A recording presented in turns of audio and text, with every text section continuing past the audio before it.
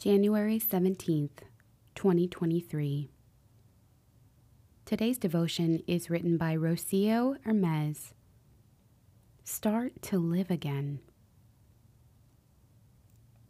God is not unjust so as to overlook your work and the love you have demonstrated for his name by having served and continuing to serve the holy ones. Hebrews chapter 6, verse 10. Today, I would like to speak with you who are in full-time ministry, if you would permit me this moment. You come up with the flyers, you print the song sheets, you do rounds of pickups and drop-offs before the events. You spend countless hours brainstorming new icebreakers or attention grabbers. You may even have to scrub the toilets after the prayer group is done or the Bible study has come to an end. Maybe you get paid to do this, or maybe it is all volunteer work and you still somehow manage a full-time job. As is inevitable for some, you may find yourself at a place of stagnancy, of feeling overlooked and overwhelmed.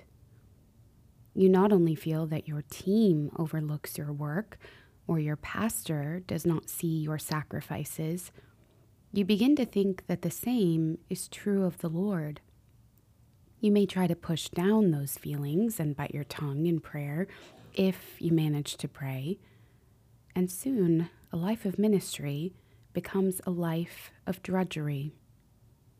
The author of the letter to the Hebrews reminds us that the Lord does not overlook our work and the love we have poured out in his name through service. Yet I must ask, sister, do we believe that? Or, in our depths, are we suspicious of the Father's gaze upon us that is constant and tender?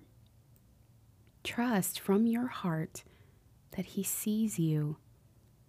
Your work in his name is not overlooked by him who sees it all. Whether we are in full-time ministry or barely getting ourselves together, the truth is that, as Christians, we are not overlooked by our Heavenly Father. Are you living sluggishly because you feel unnoticed by him?